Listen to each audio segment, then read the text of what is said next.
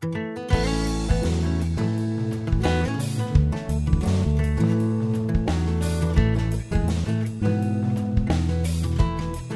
everyone, it's Aunt Fernita, and we're studying Lesson 3, Crossing the Runaway River. The message is God gives us leaders to help us do great things for Him. Our memory verse this week is Joshua chapter 3, verse 5. The Lord will do amazing things among you. How do you feel when you wake up on a day when you know something exciting is going to happen? What if it's something you've never done before? Let's imagine how an Israelite boy may have experienced a very exciting day. Sunlight streamed through the tent flap, waking Heber. He stretched lazily for a moment before he remembered. Joshua said today was the day. Today the Lord would do something amazing. What would it be? Heber wondered. God had done amazing things for the Israelites. He'd heard hundreds of times about how God had parted the Red Sea and led the people out of Egypt. He had eaten manna every day of his life. It was amazing. Food every day without fail.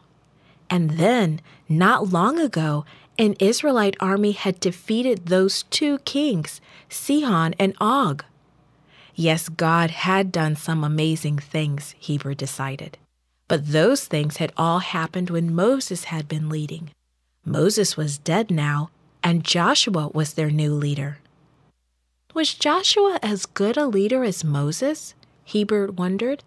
Would God still do amazing things for the Israelites? Heber got up and stepped outside. It had rained a lot lately, and the days were getting warmer. The melting snow in the mountains raced toward the river. The Jordan River was a muddy, angry torrent high over its banks.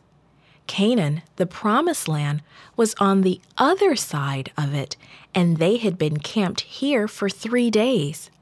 His thoughts were interrupted by his father's urgent voice. "Joshua is giving instructions," he said. "Come quickly." Joshua was already speaking when Heber and his father arrived.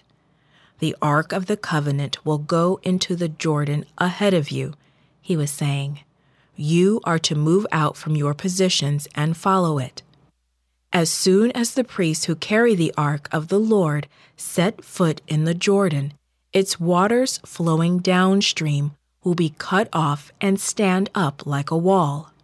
The priest will remain in the middle of the river while the entire Israelite camp crosses. So break camp now and get ready." "We have no time to waste," Heber's father said. Heber gulped down some manna as he helped to pack. They soon heard the order to line up. Up ahead, he could see the priests carrying the Ark of the Covenant. Moving forward, they were leading the entire Israelite camp straight towards the rushing, roaring river. The priests didn't hesitate for a moment as they stepped right into the rapids. As soon as their feet touched the water, it stopped. The water came to a complete halt, piling up just as Joshua had said it would.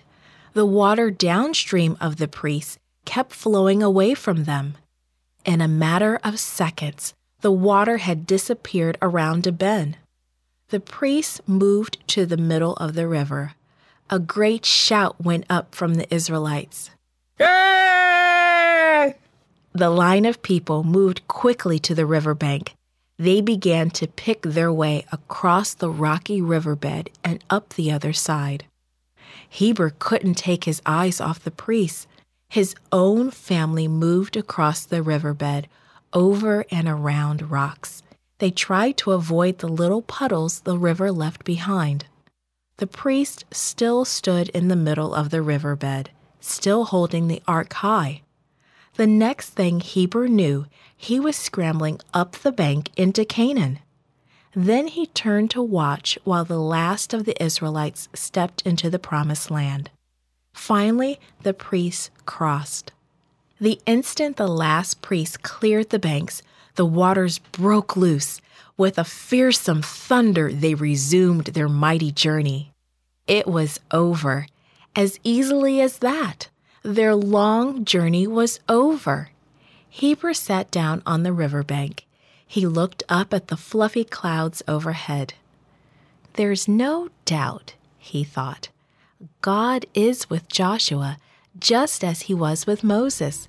And I believe even more amazing things are still to come.